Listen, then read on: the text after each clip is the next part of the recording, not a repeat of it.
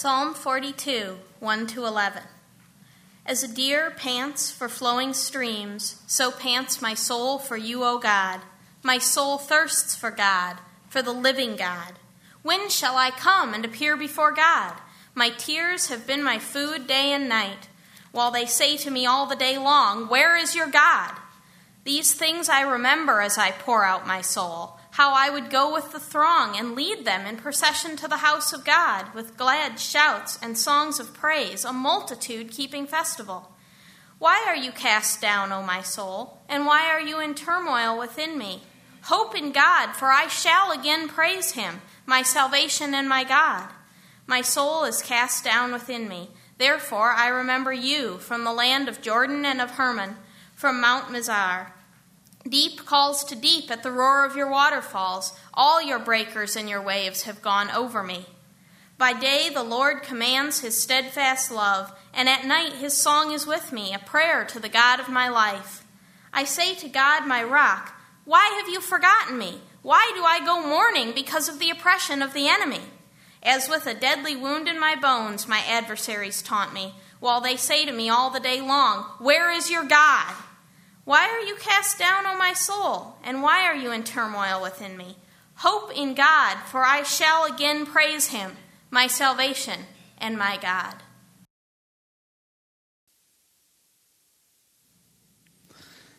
Our Father in heaven, I ask that you would work now through your word.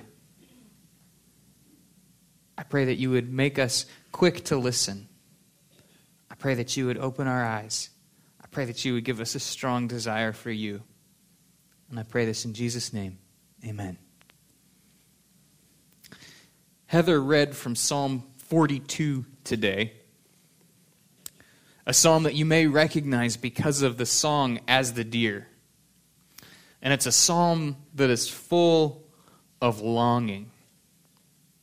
The psalmist says that he desires God as a deer pants for water. He's separated from God because God's temple is in Jerusalem and he is far away and he longs for God and misses God. Elsewhere in the Psalms, David writes, "My tears have been my food day and night." Grief consumes him so that he cannot eat. He says to God, "Why have you forgotten me?" He feels that there is a separation between him and God, and he is seeking God, but not finding him. And it seems that the Lord is not there. And so he is in deep grief, longing for God, but not experiencing him. We do not know what caused the psalmist to feel that way for this particular psalm. But in Exodus 33, where we are in our series on Exodus, the people of Israel are in deep mourning because they have broken God's covenant, and God has said that he will no longer live with his people. They don't wonder where God is. They know that he is gone because of their sin. God has rescued them from slavery in Egypt, and they've seen his power in his deliverance. He has brought them through the Red Sea. He has fed them in the desert. He has provided for them as a father. He has made a sacred promise to live with them, to be their God, to dwell in their midst. And they, in turn, have made promises to be his people, to abide by his laws. But before they leave the mountain of this covenant, of this sacred promise, where God gives them his law, before they even leave, they broke his promise and worshipped an idol instead of the living God.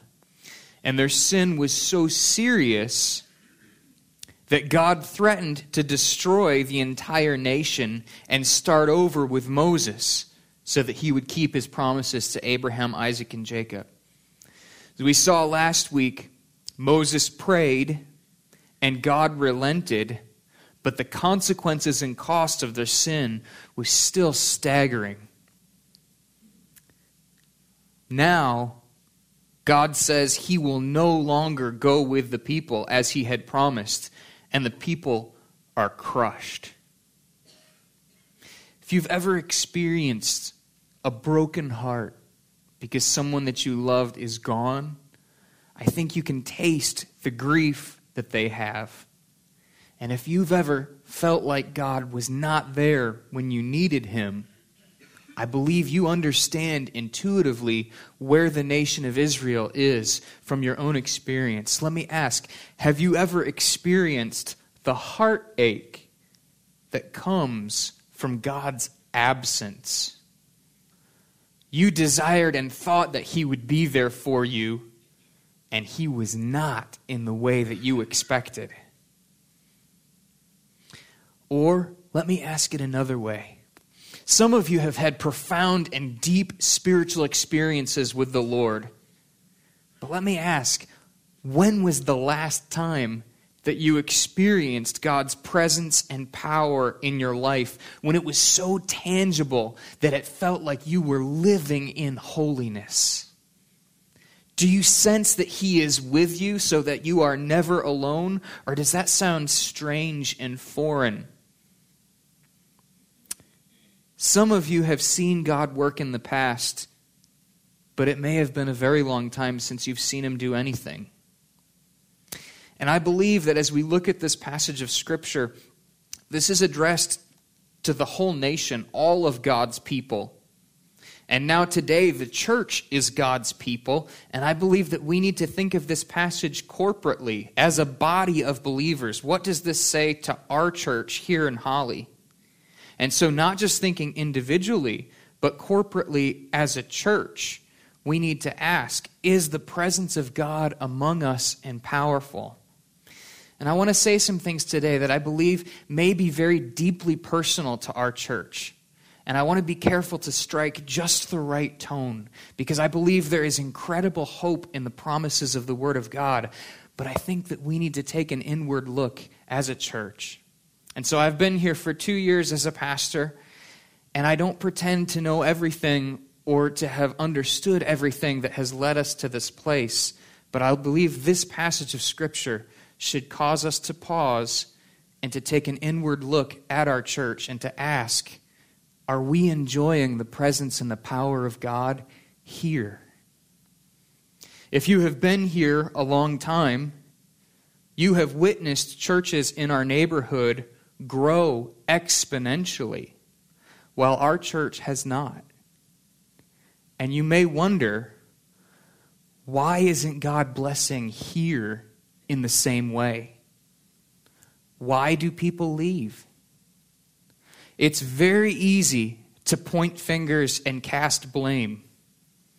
But I think the question that we must ask, that this passage of Scripture begs us to ask, is, do we experience the power and presence of God here in our church? I am fully persuaded that people do not leave the life-giving presence of God if they are meeting him week after week, unless there is some sort of sin in their lives. And so if good Christians go elsewhere to seek the presence and power of God, the question is, why can't they find it here? Some of you may say that God seems distant in your personal lives and perhaps in our church. You may not have experienced the joy of salvation, that peace and excitement that comes from knowing your sins are forgiven. You may not have experienced that joy in a long time. You may not be seeking his presence. You may have enjoyed other things at the church. And very often, it's a good thing to have friends at church. But if the biggest attraction in your church is your friendship with other people, your sights are too low. We are here to worship the living God. We are here to serve him, to preach his gospel, to see sinners saved from hell. And so if earthly community is all we have, we don't have much. Are we here to experience the power and presence of God saving people? My prayer for this message is that this would change today. That we would begin to experience God's glory here so that people who are believers connect with him regularly together as a church. And when we are not together, that we maintain that fellowship with the Lord in an attitude of prayer and urgent desire to know the Lord powerfully. That desire for the presence and power of God would be just like a deer panting for water. We cannot survive without it. That's the desire that both the people and Moses have as they deal with the fallout from their sin. And so I want to encourage you today, take a Bible, turn with me to Exodus chapter 33. Exodus, just the second book in the Bible. We've been there for a little while, so it's very easy to find. And look with me. My first point for today is suffering from God's absence. Suffering from God's absence. The people in mourning. And look at verses 1 through 6 of Exodus chapter 33 with me. The Lord said to Moses, "Depart, go up from here, you and the people whom you have brought up out of the land of Egypt, to the land of which I swore to Abraham, Isaac, and Jacob, saying, to your offspring I will give it. I will send an angel before you, and I will drive out the Canaanites, the Amorites, the Hittites, the Perizzites, the Hivites, and the Jebusites. Go up to a land flowing with milk and honey. But I will not go up among you, lest I consume you on the way, for you are a stiff-necked people." When the people heard this disastrous word, they mourned, and no one put on his ornaments.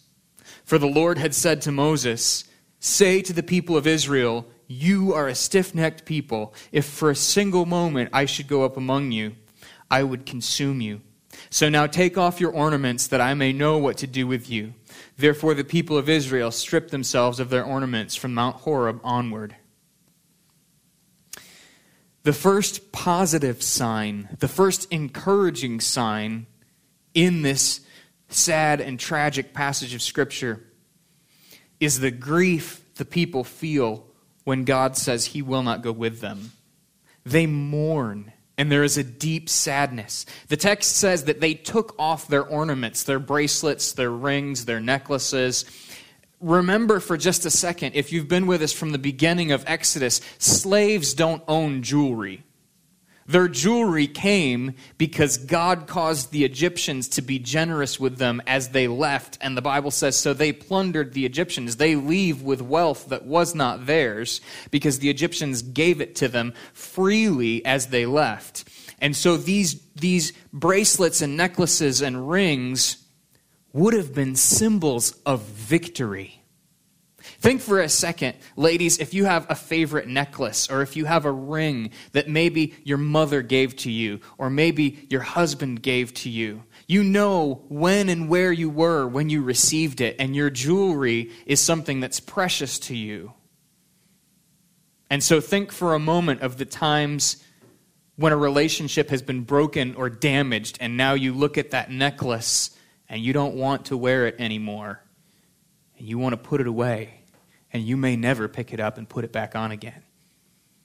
This is what's happening as the children of Israel understand that their sin has caused God to leave their presence.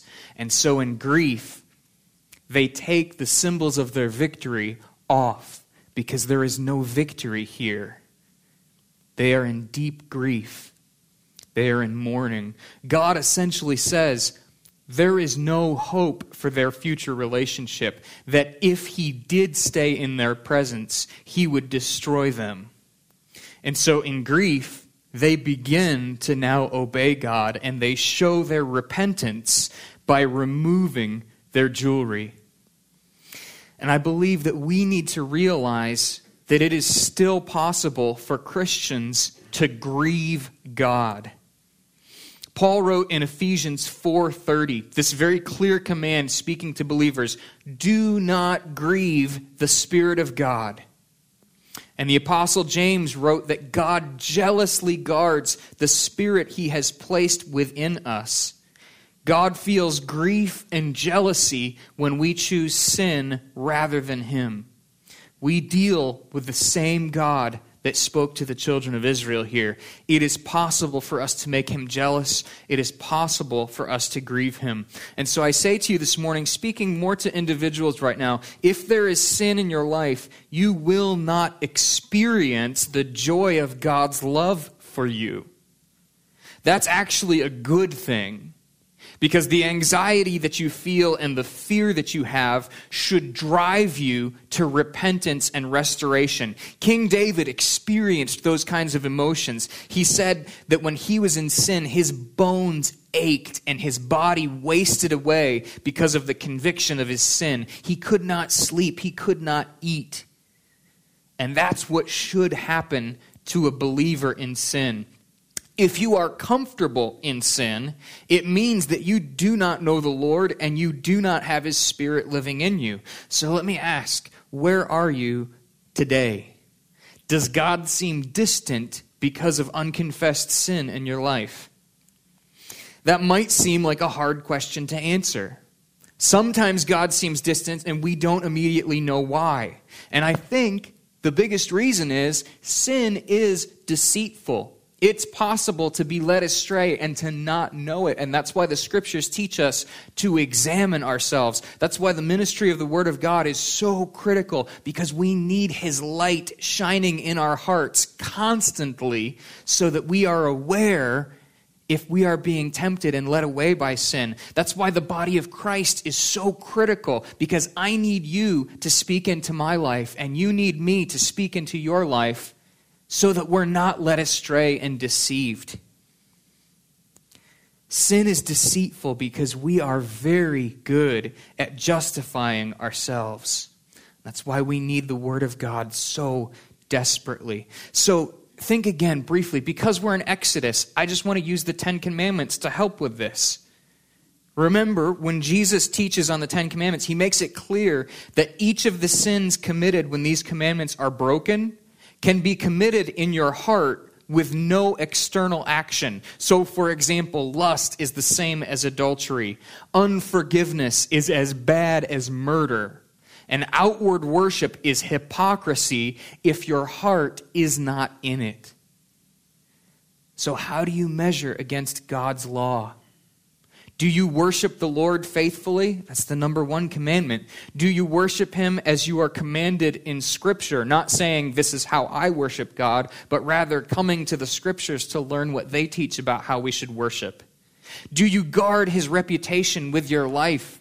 That's what it means to honor his name, not to take it lightly. Christian, when people look at you, do they think good thoughts about God because of the things that you say and do? Do you participate in weekly worship? Do you honor your parents? Do you forgive other people? Are you sexually pure? Are you generous? Are you speaking the truth in love? And are you thankful for what you have? Or are you obsessed with getting more? Those are the 10 commandments that God gives in Exodus. There are other ways to think about it. The reason this matters is that our sins may seem somewhat less obvious than a golden calf, but they are no less deadly. They will make a division between us and the power and presence of God in our lives if we do not forsake them and confess them. There is a godly kind of grief that Christians should experience that should lead them to repentance when they are caught up in sin. Paul says it's good to be grieved with a kind of grief that leads you to repentance and life. Godly grief is not crippling, it's not permanent. The default disposition for a Christian is not discouragement, it's joy. But until we see the Lord face to face, there will always be times where we realize, oh my goodness, I have been caught up in sin and didn't know it. And so we need to repent. We need people like Nathan, who confronted David, to boldly come along and say, I see this in your life and I think you're wrong. We need that so that we're not hardened by the deceitfulness of sin and leave no place for the Spirit of God in our lives. And if we think of this together as a church corporately, so First Baptist Church of Holly, we need to ask, are we faithful to the Lord Jesus? Is he still our first love? Are we obedient to the mission that God has given us? Measurably, how many times do we call people to repentance and faith in the gospel so that their souls are saved? Do we love each other in unity? God says, you cannot claim to love me if you don't love your brothers and sisters in Christ. Do we spread the gospel of Jesus, calling people to repentance and faith? Do we make disciples? Think for a second. One aspect of discipleship is knowledge of the Word of God. If you have been here for 5 years, you should know more than someone who has only been here a year. And if you have been here 10 years, you should know more than someone who has only been here 5 years. Does the culture of our church, our Sunday school classes and our preaching and our small groups, does that lead people to greater knowledge and obedience of the truth? These are hard questions that I believe that I am unqualified to say yes or no to any of them, but all of us, and especially our leadership, need to ask, what does Jesus think of our church? Are we just playing church, and do we need to repent? Immediately following these verses that show the grief of the people at God's absence, we find Moses praying for them, and indeed the people actually seeking the Lord. So look with me at verses 7 through 16, and we'll see seeking God's presence. Seeking God's presence, the prophet prays. Look at verse 7 with me. It says, now Moses used to take the tent and pitch it outside the camp, far off from the camp, and he called it the tent of meeting. And everyone who sought the Lord would go out to the tent of meeting, which was outside the camp. Whenever Moses went out to the tent, all the people would rise up, and each would stand at his tent door and watch Moses until he'd gone into the tent. And when Moses entered the tent, the pillar of cloud would descend and stand at the entrance of the tent, and the Lord would speak with Moses. And when all the people saw the pillar of cloud standing at the entrance of the tent, all the people would rise up and worship, each at his tent door. And thus the Lord used to speak to Moses face to face as a man speaks to his friend. When Moses turned again into the camp, his assistant Joshua, the son of Nun, a young man, would not depart from the tent. And so you find constantly there's a prophetic ministry of seeking the Lord on behalf of the people. And then notice this. This is the conversation that Moses has with God. Verse 12, Moses said to the Lord, see, you say to me, bring up this people, but you've not let me know whom you will send with me. Yet you have said, I know you by name, and you have also found favor in my sight. Now therefore, if I have found favor in your sight, please show me now your ways, that I may know you in order to find favor in your sight. Consider too that this nation is your people. And he said, my presence will go with you, and I will give you rest. And he said to him, if your presence will not go with me, do not bring us up from here. For how shall it be known that I have found favor in your sight, I and your people? Is it not your going with us, so that we are distinct, I and your people, from every other people on the face of the earth?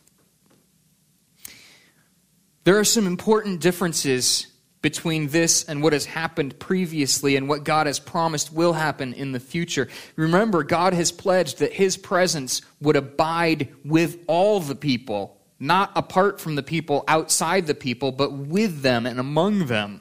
But now, when Moses sets up a tent to talk to God, he continues to do it far away from the people. The tabernacle that God described that was supposed to be built, that we've already looked at, is supposed to be set up in the middle of the camp, at its center. But Moses does not even try to talk to God when he's surrounded by the people now, because the threat of destruction is still real. Notice that now, as Moses goes and seeks the Lord, the people also worship. There is a national attention to the ministry of Moses, so that when he goes and prays before the Lord, all of the people notice and all of the people worship. They have put aside their idols and they are now desperate for God.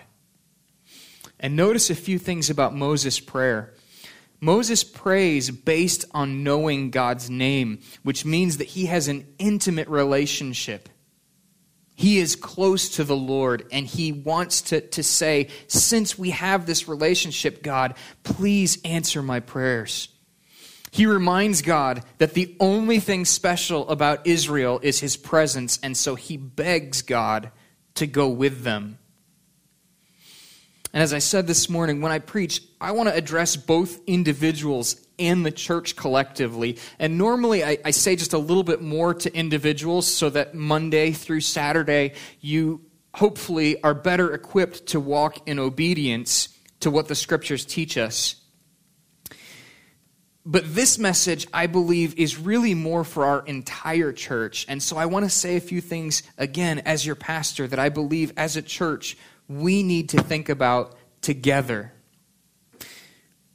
Grief over sin should drive us to our knees. We see Moses pray for the whole nation, and we see the whole nation eagerly looking for God to respond, worshiping God from afar. And for us, I believe that means that we need to pray for our church. We need to pray for people we know who are caught up in sin. We need to ask the Lord to reveal our own sin so that we can confess it and forsake it. We need to ask the Lord to give us spiritual gifts for the work of the ministry. We need to ask God to bless our missions work. But let me say this, and I want to say this as kindly as I know how. We are not culturally a praying church. Some of you may pray individually and privately, but I believe we desperately need to pray together, corporately. And for the most part, we do not pray together except for the brief moments where we are led in prayer here in this service. Let me ask, do we really expect to have a relationship with God as a church if we don't take time to talk to Him as a church? And I understand some people look at the passage where Jesus instructs us to go into our closets privately, and yes, that's true. That is an aspect of prayer. But Jesus also taught His disciples to pray together. And when you look at Acts, the Holy Spirit leads the entire church in prayer so that the church is devoted to prayer and united in prayer. And that prayer and the power of the Holy Spirit among them fuels their ministry.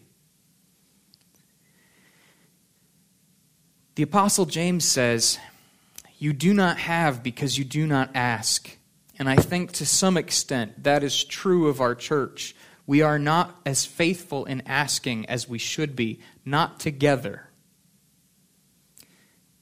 Could you take a moment right now and answer this question? Why is it that we do not pray together more? We have more than enough reason to drive us to our knees. We wrestle with sin individually. Our nation and world are a mess. We have a mission that only God can accomplish. And so there are many reasons that we have to pray. We have 3 times available for corporate prayer here. We have an 8:30 a.m. and a 6:30 p.m. prayer meeting on Wednesday, and we have an 8:15 prayer meeting on Sunday mornings. And if none of those times work for you, I am happy to add more. In fact, if your reason for not praying as a group is because you cannot make one of those times, take out your bulletin right now, write down a time when you can pray, and drop it in a basket as you leave. We will make time to pray as a church.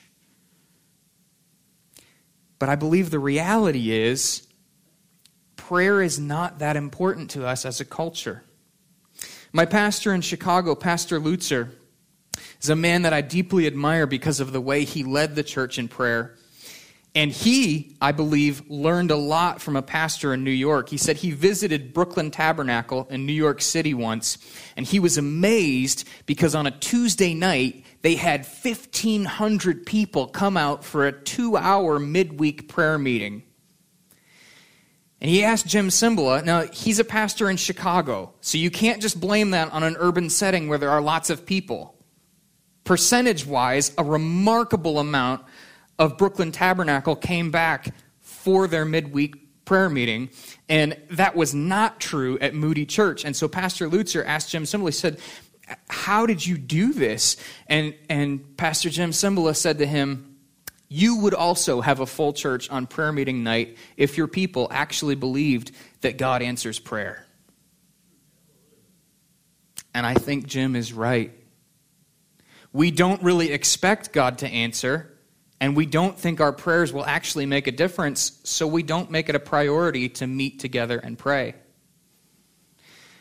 But I want to point you to the power of prayer right here in this scripture passage. Recognize that Moses' prayer makes an incredible difference for him and for the people of God. That as Moses prays and asks God to go with them, God grants his request. And God's glory is restored to Israel. Notice God's answer and read with me in verses 17 through the end of the chapter here. This is my last point for today. Surrounded by God's glory, the Savior answers prayer. Verse 17, and the Lord said to Moses, this very thing that you have spoken, I will do.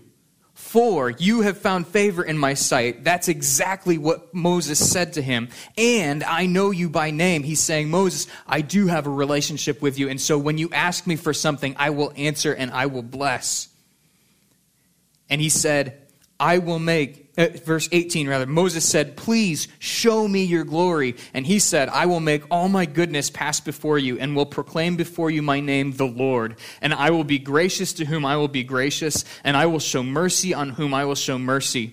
But he said, you cannot see my face, for man shall not see me and live. And the Lord said, behold, there is a place by me where you shall stand on the rock. And while my glory passes by, I will put you in a cleft of the rock, and I will cover you with my hand until I have passed by. Then I will take away my hand, and you shall see my back, but my face shall not be seen. This passage shows that God is willing to bless his people in spite of their sin when they forsake it, when they confess it, and when they seek him. You might remember that when the covenant was first made a few chapters ago, all of the elders of Israel basked in the glory of God, and they ate a meal in his presence. And this is Moses begging God for that experience again. He's saying, God, please keep your promises in exactly the same way. Please do what you did. We've already tasted and experienced it. Please let me experience it again, because if I don't know if you're really going to do what you said. And so he's begging God for the power and presence that he has already seen and experienced. That experience of God's glory might seem out of reach for you and I as a believer. You may never have experienced God's presence in prayer, but let me say three things about it. Number one, it is possible to experience God's awesome presence. Peter, when he writes to believers, just average Christians, says that every believer can experience inexpressible joy that is full of glory, even though we have never seen God face to face. Peter says, although you have not seen him, you love him. It is possible when we seek the Lord to experience this kind of glory. So number one, it's possible. It's not just for the super spiritual. It's only available by grace. The only reason we ever experience God's goodness is when he chooses in his kindness to give it to us, not because we're deserving, but because we exercise a dependence on him. And so when someone experiences the power of God in their life, you can't think, well, they must be a really good person. That's not true of anyone. All of us are sinners. The only reason anyone ever experiences the power and presence of God is by grace. And so it's available for everyone. Second, the book of Hebrews clearly says we can boldly come before the throne of grace in prayer because of the work of Christ. So we can boldly pray. So number one, it's possible to experience this kind of glory. Number two, we can boldly come before the Lord in prayer. And number three, this is so critical. If you have struggled in your prayer life, I believe this is really key. God has given us so many precious promises in his word. We need to look to his promises and believe them. And let me give you just one example. This is something that I come back to on at least a weekly basis. There are a handful of these that are incredibly helpful. Isaiah 66:2 says this. Isaiah 66:2 says this. This is the one to whom I will look. He who is humble and contrite in spirit and trembles at my word. God says, I will look. God does not lie. What he says, he will do. And so if you desire him, what Isaiah 66:2 says, we need humility, we need contriteness. That is a kind of grief over sin. And we need to tremble at the word of God. We don't just listen to it and say, well, that was boring, move on. We listen to it knowing that our lives depend on the faith that comes from hearing the word of God. That's trembling at God's word. And I believe that this is why God answered Moses' prayer. Moses humbly trembled at the word of God, and he asked God to show him his ways so that he could find favor with him. Moses doesn't assume that he's doing everything right. He says, I'll remind you, he says very clearly, verse 13, if I've found favor in your sight, please show me now your ways so that I may know you in order to find favor in your sight. Moses doesn't come to God and say, I didn't do anything. What's the problem here? Moses comes to God and says, show me your ways, because if you don't show me, I don't know if I can have favor in your sight. And I believe Moses' humility is shown in a desire to be obedient and to learn what God's ways are. He was not asking God for favors with a foxhole promise. He was clinging to what God had already promised to do, and we can do the same. This passage also shows the awesome glory of God, that not even Moses was allowed to see his face, and yet you and I, because of the work of Christ, are promised an amazing future glory that far surpasses anything Moses ever experienced. This is the God that we pray to every time we gather together, every time we bow our heads. He is awesome in splendor, and he loves us so much that his son died for our sin. There is hope for every person and every church because of Jesus Christ. God's word invites us to repent. If you're here today and this has resonated with you, I want to remind you 8 times in the beginning of Revelation, Jesus says to the church, repent. And that is what I would like us as a church to do right now. And so I'd like to have an attitude of prayer. I would like to encourage you, if God has tugged at your heart and you feel the conviction of the Spirit, to call out to him in prayer right now. And if anyone is moved to pray and to lead us in prayer as a group in a few moments, I would encourage you to do that. And after just a few moments, I'll close us in prayer. Let's pray. Father, I ask that you would build in us a kind of desire that honors you, that earnestly seeks you for our church and for our community and for our world. Lord, we are desperate for you. I pray that your Spirit would maintain that, and I ask that you would continue to lead us in prayer. I ask that you would lead us in faithfulness until Jesus returns. And I pray this in Jesus' name. Lord, I ask it because of his blood. Amen.